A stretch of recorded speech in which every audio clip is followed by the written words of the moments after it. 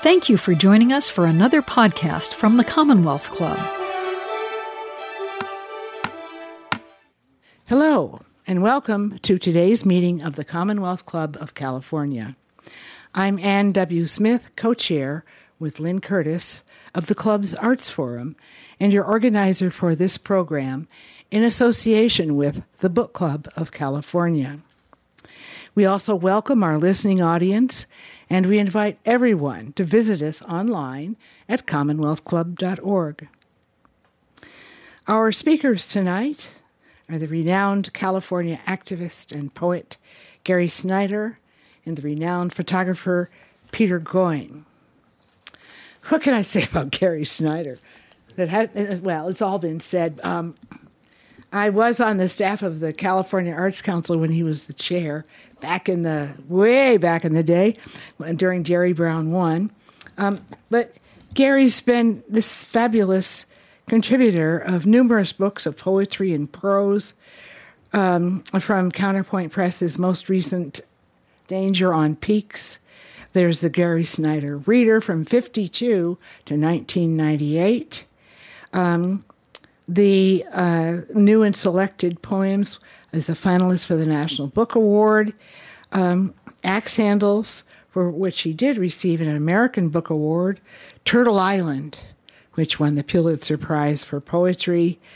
Myths and Texts, 1960. He's received an American Academy of Arts and Letters Award, Bollingen Prize, Guggenheim Foundation Fellowship, Bess Hoken Prize, and the Levinson Prize for Poetry, the Robert Kirsch Lifetime Achievement Award from the Los Angeles Times, and it goes on, the Shelley Memorial Award. He was elected a Chancellor of the Academy of American Poets in 2003 and was the recipient of the 2012 Wallace Stevens Award for Lifetime Achievement by the Academy of American Poets. And, by the way, he's a professor of English at the University of California, Davis. Retired. Ha! We'll try to believe that.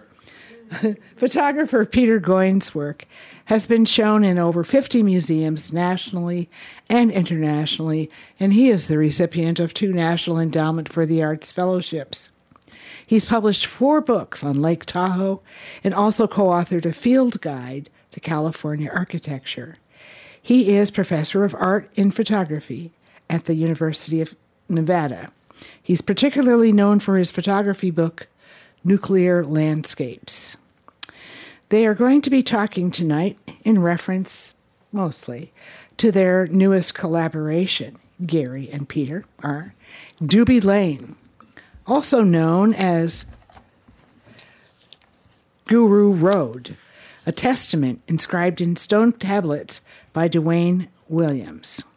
And the Doobie Lane will be available for purchase and signing right at the conclusion of tonight's program. I've asked Jack Shoemaker, publisher of Counterpoint Press, to moderate the discussion, and I'm going to turn it over to him. Thank you, Jack. Thank you. So my job is to keep it all calm, I think. We want to thank the Book Club of California and the Commonwealth Club for the chance to spend this evening with you. As you will see, we have lots of ground to cover, and our time is limited, so I will be brief. Gary had talked about Doobie Lane for several years. It was a special place for Gary and his new wife, Carol Cota, and I knew that somehow I would have to see it for myself. What might become of Gary's interest wasn't clear until Peter Goin entered the conversation. Peter is simply a fabulous photographer, a great hunter of hidden places, and a devoted archivist of the West. When he first took his camera to Doobie Lane, the die was cast. When he shared those photos with Gary, Gary in turn shared an unusual document with Peter. You see, Gary had, on return trips down Doobie Lane, begun to transcribe the cryptic writings on the stone tablets he found carefully placed on the roadside, on the dirt the long length of Guru Road. When he mentioned this to me as his publisher, of course I needed to make a book of this whole matter. And I needed to involve Dave Bullen, the great book designer, in our project. And I had to hurry because Dave was doing the impossible. He was going to retire. What you see this evening is the long project of that collaboration. I want to ask Gary first and then Peter to describe how they first found Doobie Lane and what about this eccentric art installation first attracted them and caused them to return several times. When Peter speaks, he will explain what you all are looking at as we're going along. It's a wonderful show. But Gary, tell me about when you first went to Doobie Lane.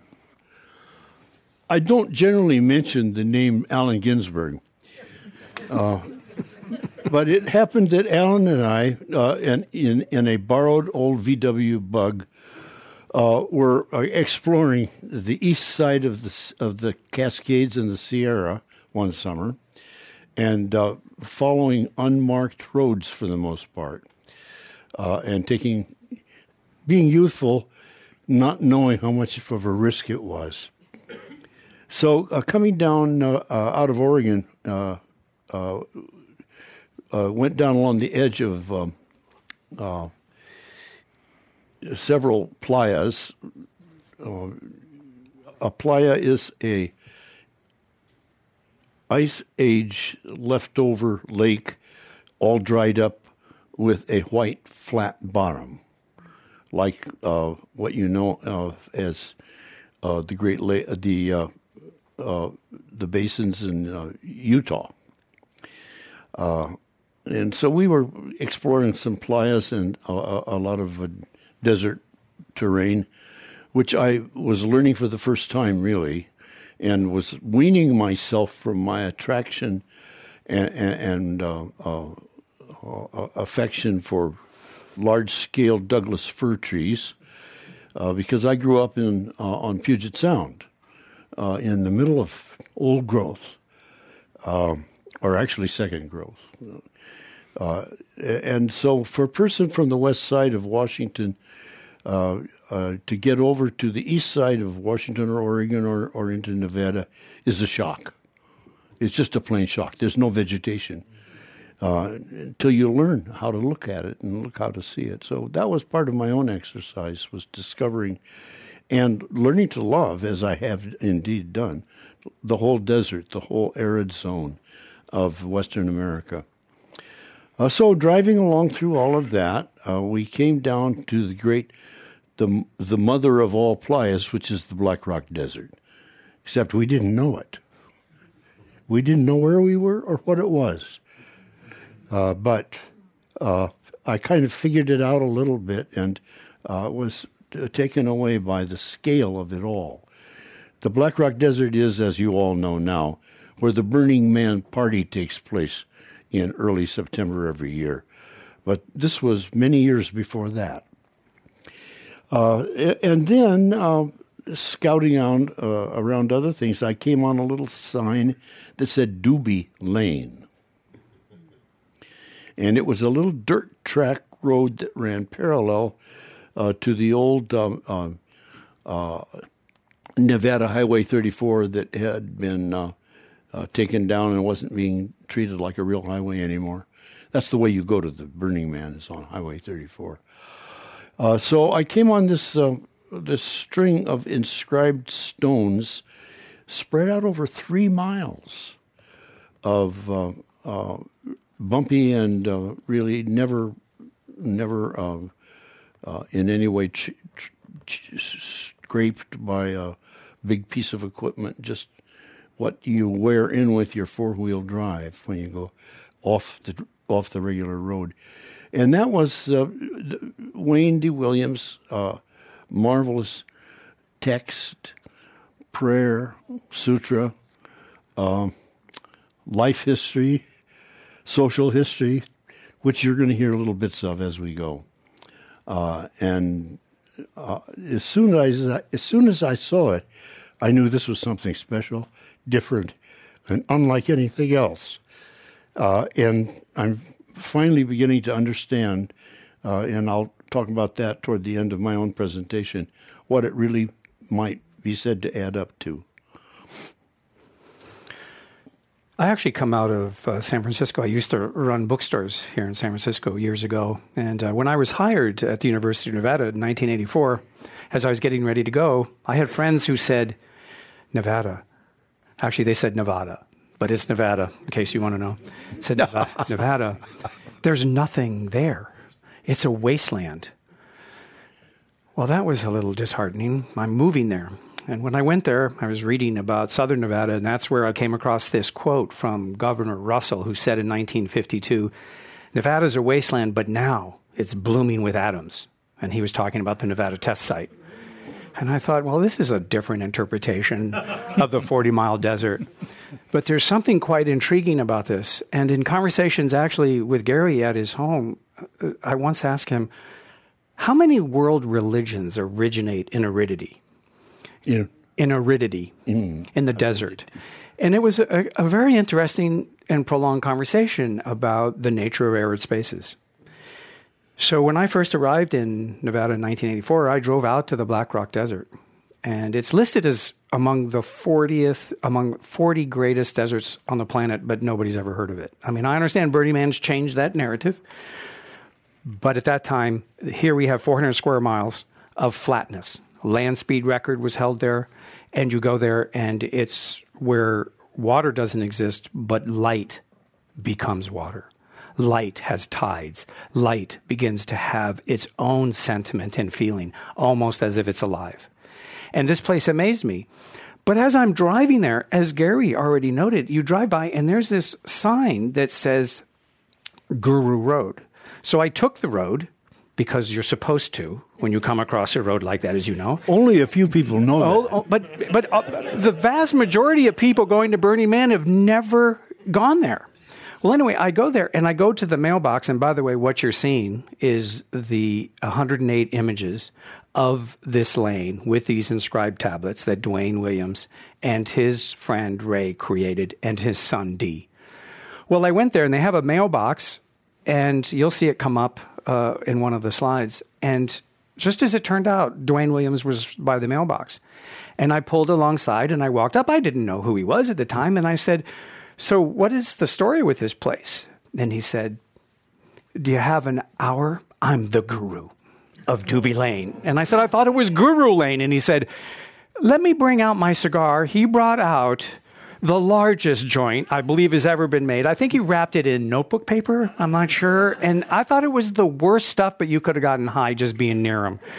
And he told stories I never imagined that I'd be here talking to you about him today. So I'm very proud to be part of this, to represent his family, to share this poetic resonance that Dwayne Williams, an outsider artist who's barely been recognized, contributed to our understanding of how poetry can survive in the landscape. That's wonderful. Gary, you and Carol went there at one stage. I'm trying to remember whether you met Dwayne at that stage. I don't know which of those different, what that original trip turned into many trips, out both for the Black Rock Desert and also where we camped, and also to look at Doobie Lane more. And I call it Doobie Lane. Some people call it Guru Road. It has a sign right down near the ground, about 8 inches off the ground, that says Doobie Lane. And it has a sign up high where people can see it that says Guru Road. They're both true. And Dwayne said, as you'll hear in a second, Dwayne was suffering from cancer. And he knew that he wasn't going to live a whole lot longer, but he wasn't sure. And he said, the doobie helps, which is what he was trying to give you. And I thought he was waiting at the mailbox for some medication. No, but he did get notes there. And the mailbox was for people to leave notes for him. So I left a note, and I got an answer in the same mailbox about 4 years later.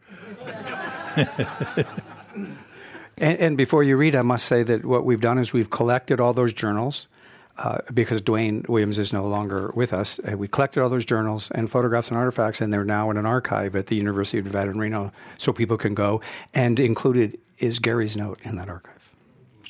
Well, at that point, I didn't know Peter Goen even at this time, but I saw it right away as some kind of a strange poem and also a narrative that should be kept. So what my wife Carol and I did spontaneously on that afternoon in October was I got a little handheld tape recorder and walked along reading the texts, and Carol drove along very slowly to keep up with me, and at the end of 3 miles I had everything that was there in the year 1988. But it keeps changing. And I had to adapt to that later because I would go back different trips and there would be some things missing and some new things there. But so let me read this selectively to you now, and then we'll go on from there. Doobie Lane, just north of the little town of Gerlach, Nevada. A testament inscribed in stone tablets. Gerlach, a town of 150, 100 miles from Reno, quote, where the pavement ends and the west begins. At the edge of the Black Rock Desert to the east and the High Rock Canyon country to the north. Continuing out of Gerlach past Bruno's Gas, Bruno's Motel, Bruno's Bar, and Bruno's Cafe, taking the fork toward Vaya after a mile or two. An improbable green official-looking metal sign, Guru Road, that you might easily miss, and a wooden sign low to the ground that says Doobie Lane, up through the sagebrush and onto a worn-in track. Soon, a bulldozed out-leveled area to the left where several cars could park, a smooth gray rock standing vertical on the top of the bank above, and in clean, legible letters carved into it says, "A good place to make love." Just a bit above the road, a series of inscribed rocks standing with their flat faces toward the dirt road, clear sans serif Romans scratched through desert warmth, a special gray rock. Special people, VIP Bob Gooch. Smaller rocks in a row. Maybe we all should look so good with an arrow, as Marianne Gooch. Carol Minto, Gary and Trudy Minto. Continuing, Doug and Robin Watt on a rock. Tom Cat and Diana Rios. Pot of Gold.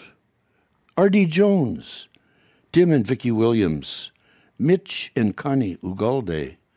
I am the greatest. Ask Grandma. Michael Ugalde.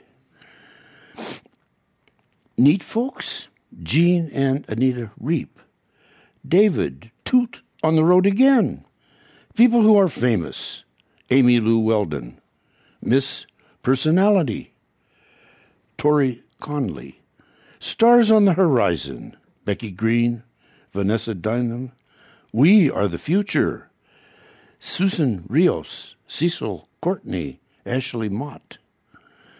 People who care. Mary Min. Dan Deviney. No words, just action. Brian Covey. The word is impulse. All with lists of names after each name or pair of names on a separate standing stone, 50 feet farther on, and another group. People who love and let live. Al, Linda, and Jean, and Jim Bogle. Keeping the West alive. Jackie Sid and Kelly Lyles. 8 feet more space. And then Fred Chee has the beef. And I have Fred. Joe Cheese.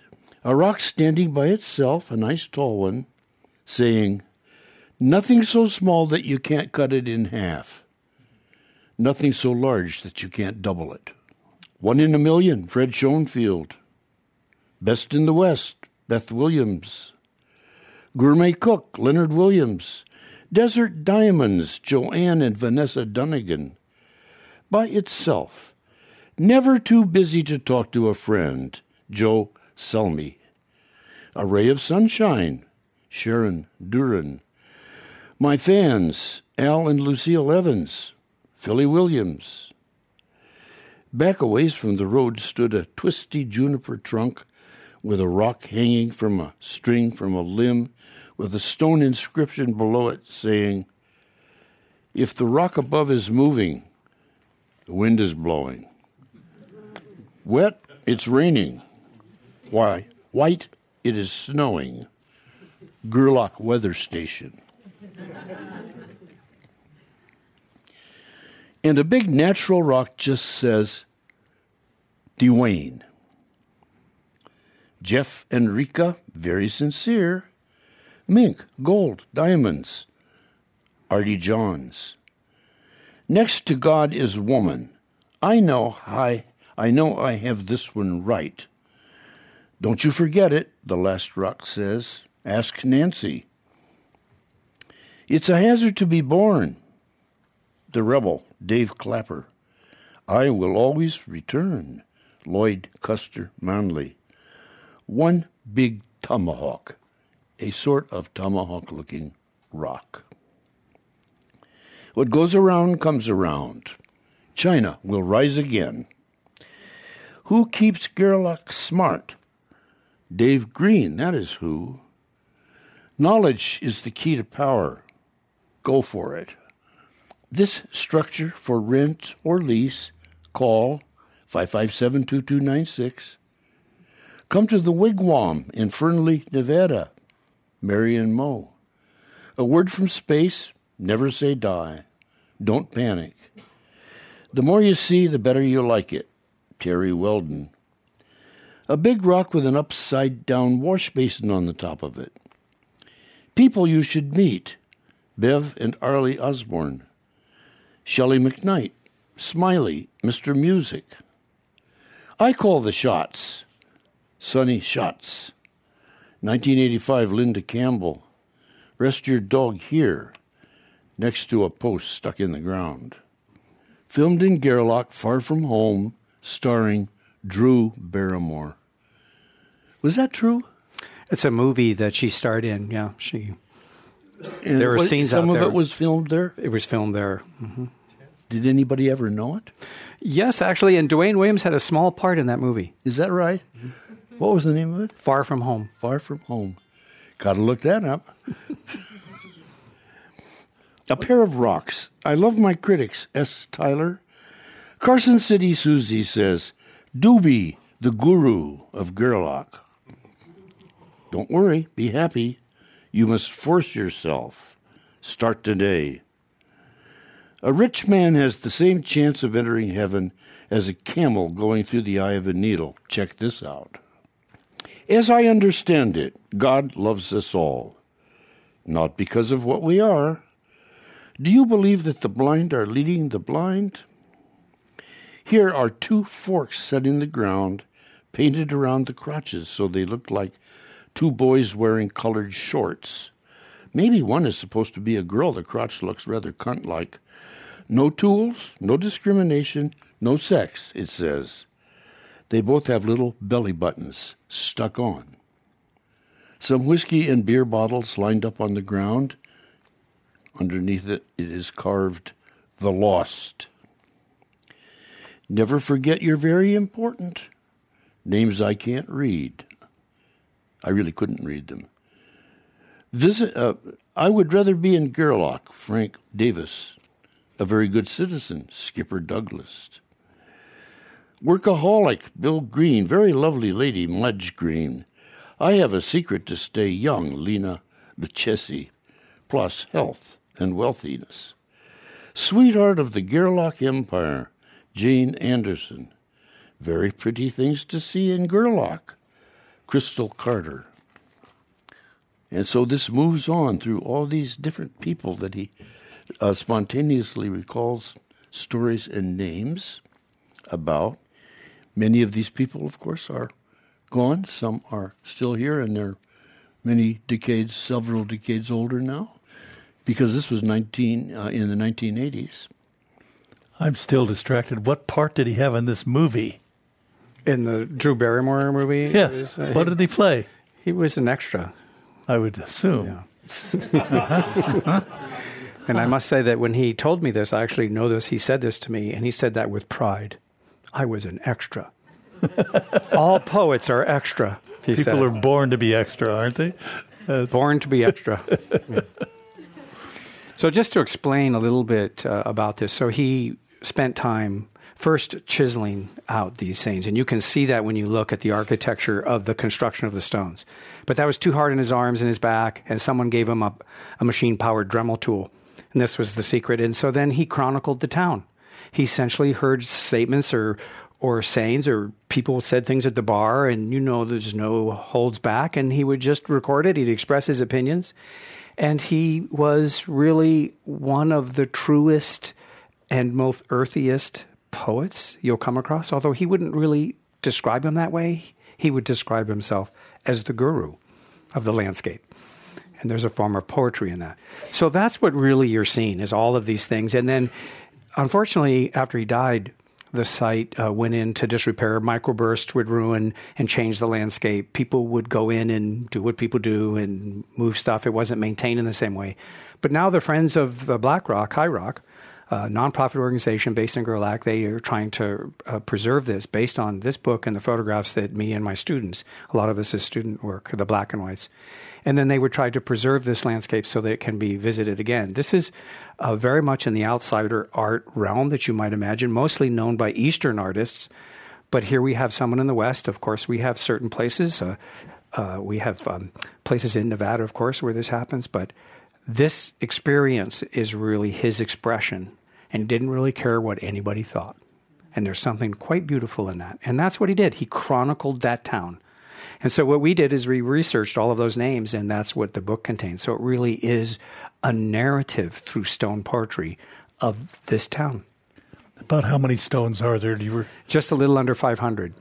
So that's an amazing number. And you think that this really connects petroglyphs with Burma shave signs, doesn't it? It really is. And all of the traditions of India and China of inscribed sacred language and little bits of stories. I was told once that we don't that Aboriginal tribes, are Paiutes and Shoshone and Washoe, are no longer doing pictographs and petroglyphs. But I know this for a fact to be incorrect. That they are still happening. We are still living in that era. It's just we don't understand the time frame of these, but they are still making these. And I know some Paiutes really think Dwayne Williams is one of their cousins. Mm-hmm. I'm sure they do. That's very nice. Yeah.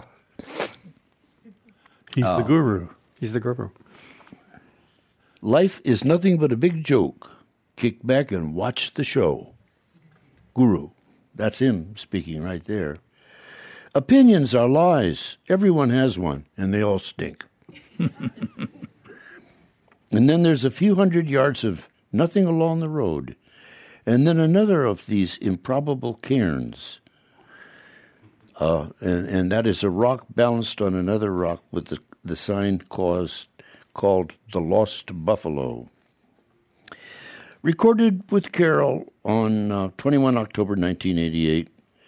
Later that day, we went into Bruno's Cafe and asked the young waitress, "What about Doobie Lane?" "Never heard of it," she said. Older waitress came by, said, "Yeah, Dwayne Williams, Robin Watts' father." So, and I finished this little section here saying, "We found the dirt track known as Guru Avenue or Doobie Lane by chance. I walked through the unfolding tale of a community and the wise and funny tablets of philosophy and advice with amazement and delight. I was moved to record it on the spot, and later met Dwayne Williams, the maker, on that very road doing another installation. It was my luck to get to be his scribe." That's nice. And just so you all understand, so in working on the research of this project, we had the consent of his family, and they helped provide a lot of the information. Of course, I don't know all the details. And if you can just imagine this, you go to someone who doesn't really know you, and you say, so tell me, why did you get divorced? Or why do you have a different name? And you realize that you're really kind of getting into their life with this, so that it really opened those doors, and that they would share. I just want to let you know that their generosity is really why we're here, that they would share who all these individuals were when you have all of these complex relationships, and they're woven together in this narrative of the great American outback, which is Gerlach. And it was really important to me as the editor to be sure that you all could see these stones in place. You could see them in the context, what it's like to actually see them strung out on some of these. Well, that one's not what I'm talking about, but some of them are where you can actually see the stones on the roadside, really see the way he put them down, or somebody put them down. Well, he put almost all of them down, and people respect it. There are some other groups that want to go in and change it and adapt their own. I do have a friend who, unfortunately, when her spouse died, his friends took his ashes and buried them there. And, there's people who do things like that. I don't think he would have really liked that. He wanted to keep it, as pure as possible. I don't know what pure really ever is. I don't think Dwayne would have minded in the least. He was very open and very, very welcoming. And he would always offer you a big cigar doobie. I did have people ask me what a doobie was. I go, they don't know. I'm not telling them. But the thing about this is it's a very unique site. And one of the things that Gary said, and I'll see if you remember this, and it's actually part in the book, is that he felt that this really has some almost religious tones to it at some point. Do you remember talking about that? Yeah, I do. And there were some of the things on the rocks which I couldn't find right now. They didn't come up for me. One of his things was one of the things that he carved on rocks was the God who made the universe would never have put evil in it, and that is the one that gave me the most trouble. Mm-hmm. Yeah, because I don't think we should define evil and good as opposites. He had one thing I want to just share real quickly. This is very, very short, and this is in Dwayne's words. And I can't imitate his voice, but you'll see. I'll try a little bit. Well, this is my commandment. If we could stomp out grief, wipe out envy, and never assume, never. You just think of the times you've assumed and how many times you've been wrong. Believe only what only can be proved. Keep smiling. Think health. Drink milk. Sex a lot. Exercise your heart. It's like the Beatitude. Mm-hmm. It's an attitude. He was free. And he once said to me, do you think, Peter... He actually didn't call me Peter. It's a longer story. If you go up to Gerlach and you go there, they had one gas station, and the guy who worked there never would talk to anybody. His name was Bill. But anyway, I was up there so much that he once asked me what I did, and I was shocked that he was speaking to me because literally he would never speak. And I said, well, I'm a professor at the university. He said, so you are no longer Peter, you are now Teach. So he called me Teach all the time.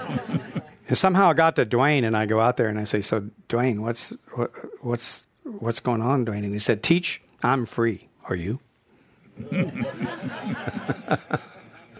I like that one. Yeah.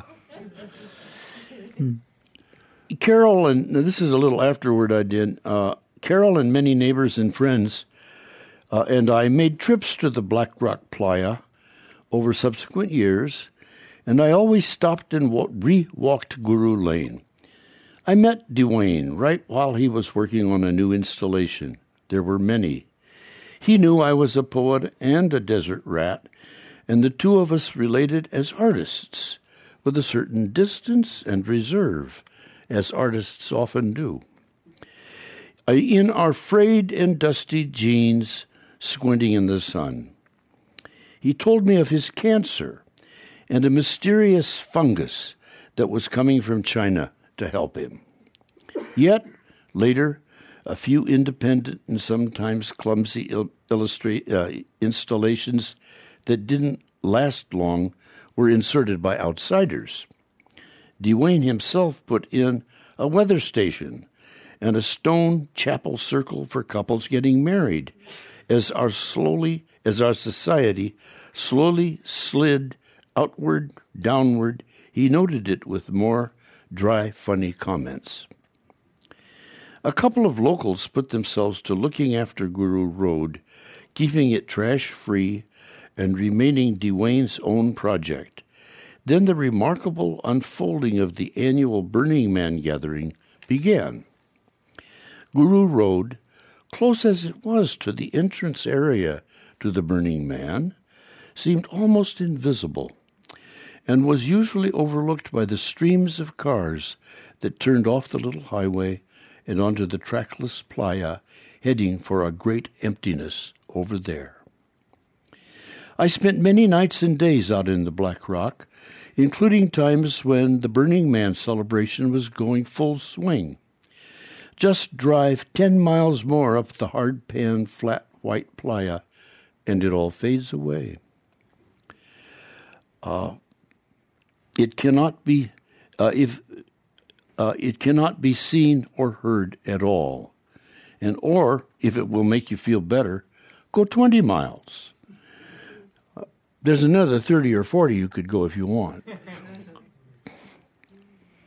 My friend, the Japanese poet Shige, stood there one night with me, looking at the stars in the sky, with tears in his eyes, saying, "I never knew there were so many." That's a common Japanese response to a desert sky. When I let my new dog out of the car at daylight, she looked totally baffled by being surrounded by no phenomena at all. It was Dwayne's gift to make his circle of friends and family in Gerlach become the stars in the sky and put us all into the same universe, using just the roadside rocks and never a mean word. Wasn't it in Black Rock that Wendell said to you, wouldn't do a lot of farming around here? Well, I think we have time for some questions, do we? I'm trying to get the signal here. There's a clock. Okay, yeah. Very good. Did you want to finish up, or should we have some questions? Oh, let's have questions. Okay. Good time for questions. You are listening to the Commonwealth Club of California. Hear thousands of our podcasts on iTunes, Google Play, and Stitcher. And when you're in the Bay Area, please join us live for one of our 500 programs each year. You can find us online at commonwealthclub.org. Now, back to our program.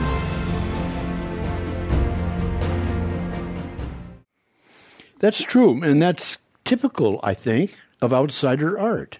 We're just going to repeat by saying that the question was, is there a comparison between Dwayne Williams' work and the Watts Towers in Los Angeles? Yeah, it really resonates, I think.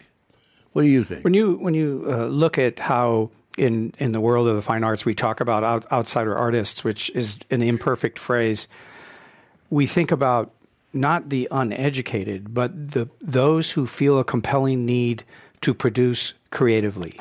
It is, after all, what we all do. I just need to explain this for a minute, and it goes directly to your question. When we're children, we are all artists. We are trained to not be artists. We do that in our educational system. We remove that sense. We mistrust creative tendencies. We channel it. We require it to be functional within parameters. But after a while, people tend, particularly if you're producing piecework, and this is very common throughout outsider art characteristics, they lose their ability to generate worth by how they're creating things. So they start making these artistic objects, a lot of times connected to religion. Howard Finster, for example, in the East, you look at a lot of the East Coast artists, by making those kinds of works, there's definitely a connection. In Nevada, we have this saying, nobody writes about Nevada.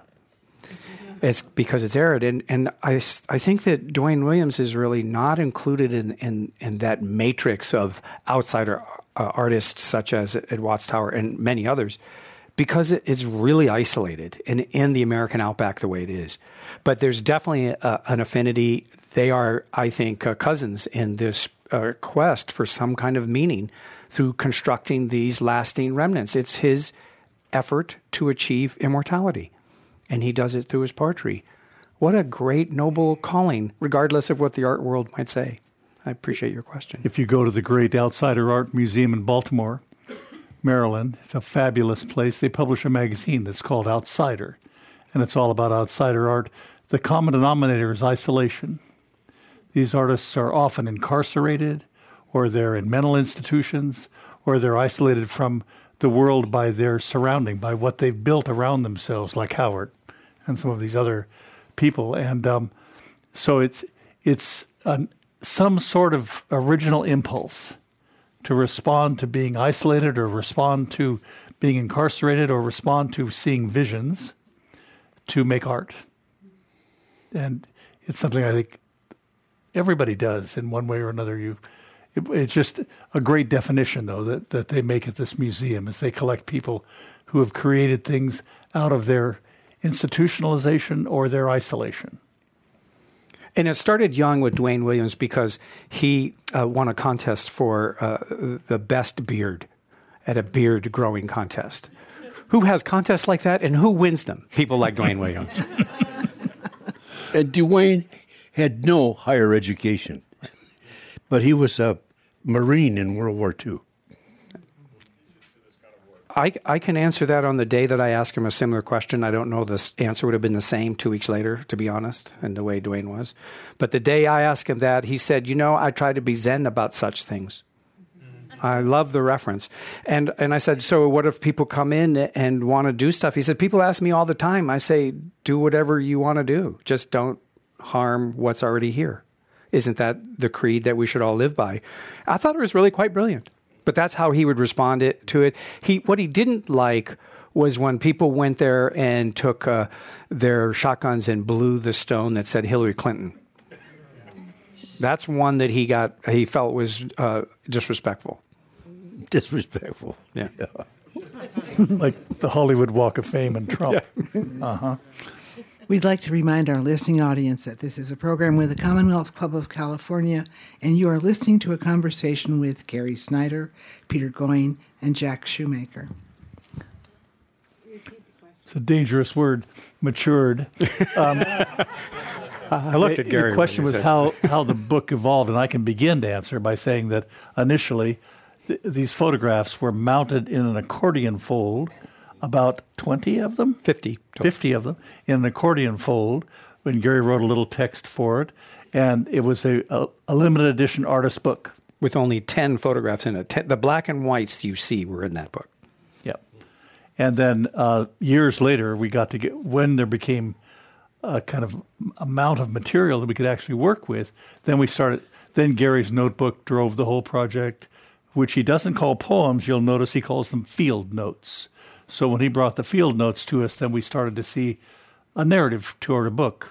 And Peter had this marvelous work. I mean, it's just the difficulty was getting it down into a manageable size and trying to be a presentation. We couldn't do the accordion fold. That's impractical. But we did this oblong that gives you a sense of the road, a sense of the trail. And that really opened the project up quite a bit. And we worked with a great designer, and Peter knows how to do this stuff. So just a little bit more about that is, of course, the genesis comes from Gary's experience and Gary working with the Black Rock Press, a letter press at the University of Nevada. And we thought it'd be a great idea. Gary thought it'd be a great idea. It was your idea, actually, to represent this in some kind of published form at a letterpress book, given its importance. So I took a class out to Doobie Lane. It was the only time in my career I've ever had a class of all women, and there were 10 women and me working in the field for 7 days. That's another story. But just saying. But we went out and photographed during the day, and these are the black and white photographs. that you're seeing from that group. And then we came back in, and then they learned how to create a letterpress accordion fold book. We made 50 copies. They're very expensive. They were sold for $350, and they were sold out in, I think, 10 days. And what happened was that nobody got to see them. I mean, maybe you see them in an archive at Stanford or someone else, but I was supposed to get 5 copies, and I ended up only getting 1 because nobody realized that how important you were, I guess. Everybody bought them so fast that nobody got to see them. And so Gary really said on one of our meetings that we need to do this in a trade forum, and mentioned Jack and Counterpoint Press, and so the rest is kind of history, I think. And thank you for asking that. And I want to say again, I added absolutely nothing to it, and I took away nothing from it. And I completely set aside my own individual poetic imagination, and I said, this is Dwayne's show, not mine. I can't add anything, and I never did, and that's the way it is. Although you do have your name on one of the rocks. Well, he put it there. He put it there, yes, he did. We better check the calligraphy, maybe. In a way, yeah. What's the place of the audience in an outsider art's mind and work? Right. Believe it or not, what happens is that the production is where value is. So it almost doesn't matter. I know with Dwayne, it didn't matter. When I've studied some of the outsider artists on the East Coast, you discover that they'll tolerate an audience. When the market, the fine art market, started approaching some outsider artists, it was very confusing and irritating, intriguing. But negotiating an audience wasn't really how they were thinking about it. And I don't know if any of you feel this, but maybe you've had a bad day and it feels good to clean the kitchen or do the laundry or garden. Gardening is one for me. In times of trouble, I'll garden. If you have that sentiment, that's really what's been nurtured, and that's where the value is for the artist. And I find that to be mostly universally common, if I can mix the words. So I think that's a very important aspect of it. I don't know that, Dwayne was humored by people who would come by, but it really wasn't about the audience. He wasn't about the audience. And he seemed to take no particular interest in people's opinions of his work. Yeah, no, he didn't really care. He didn't care. He found it amusing. Yeah.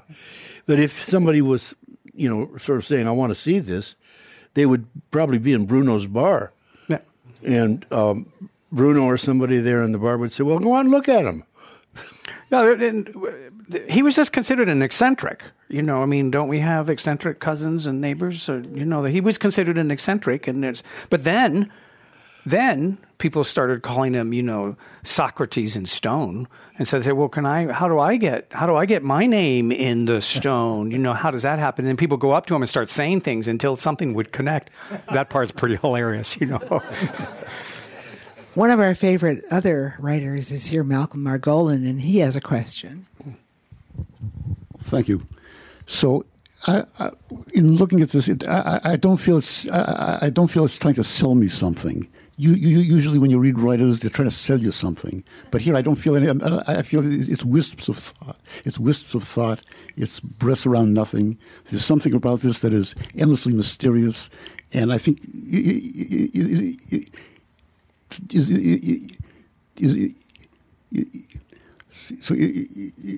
I'll get it out. Does that explain its hold on you? The fact that it's not the use of words to conquer the world. It's words that just kind of wrap around it and drift and float. Well, these are words that conquer my world. And not everybody is going to get it. But that's the way it is with ancient petroglyphs, too. You've got to just be open to what you see in front of you and what you hear. My final thought about this, and actually it goes to the point of your question, all these names in particular begin to baffle me. And I was out actually at the Black Rock late at night, after having spent a day at Guru Lane, Doobie Road, and thinking about all the names of people who I don't know, names I'd never heard before, names I would never know again, mixed in with comments and mixed in with some really nice little bits of advice. And I thought, you know what it was like? It was like my star chart. And I had been doing my star studies too. Now, if you get into looking at star charts, just naked eye star charts, not where you're getting binoculars or telescopes, you'll see that there are thousands of names you don't know, that you have no idea why they're there.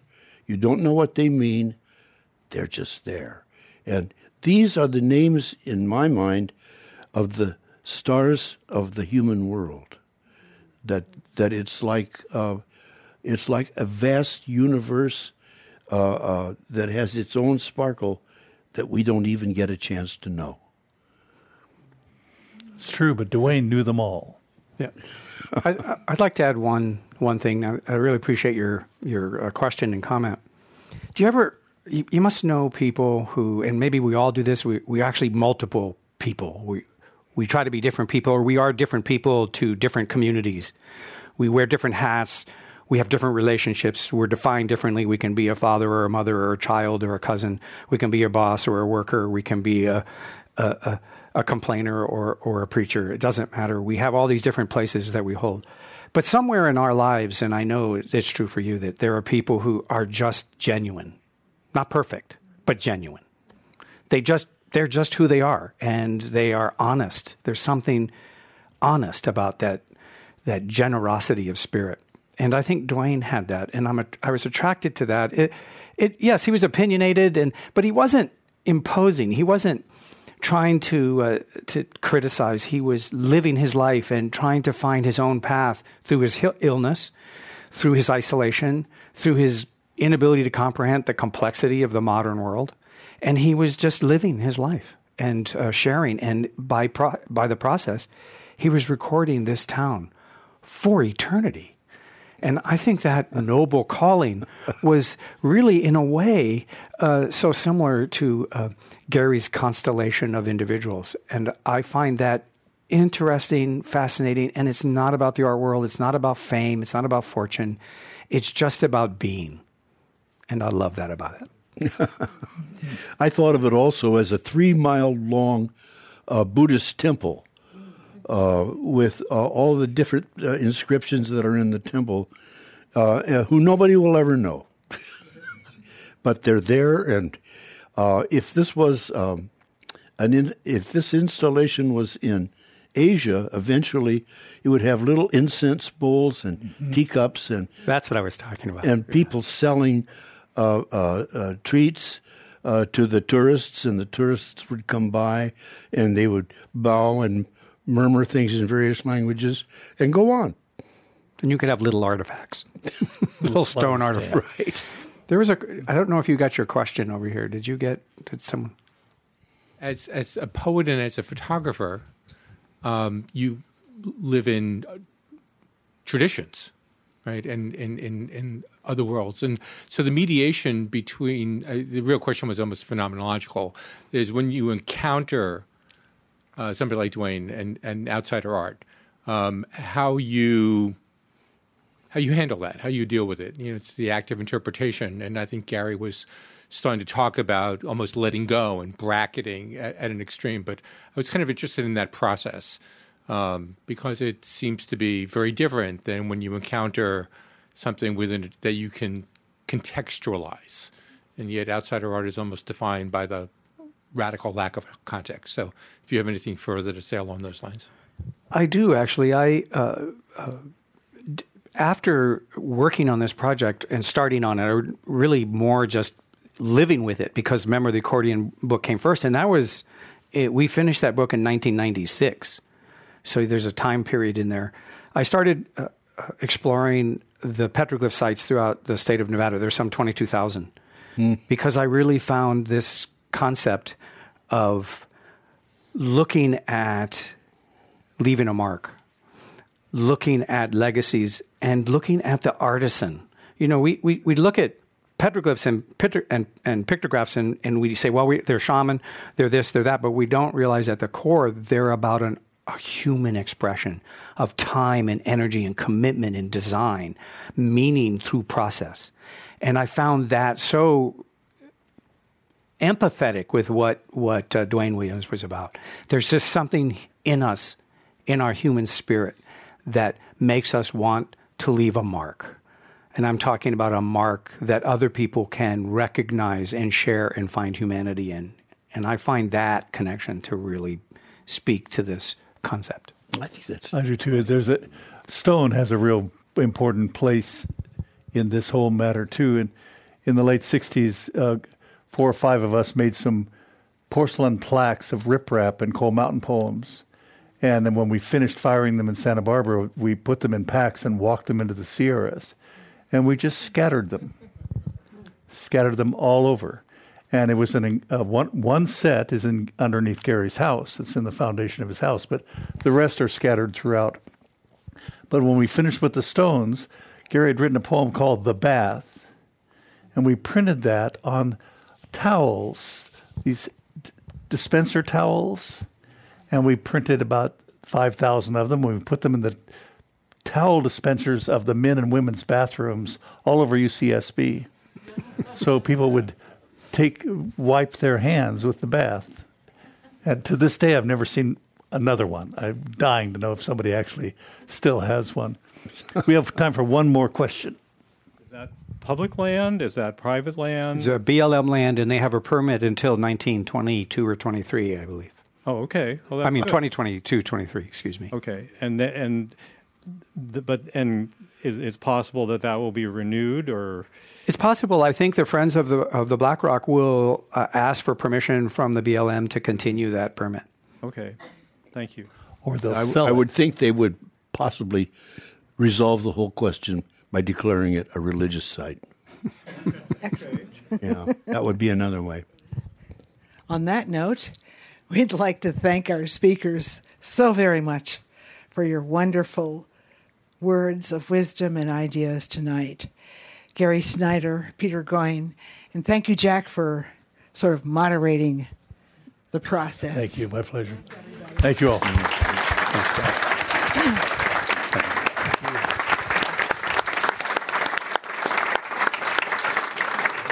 And now, this meeting of the Commonwealth Club of California, commemorating its 116th year of enlightened discussion, is adjourned.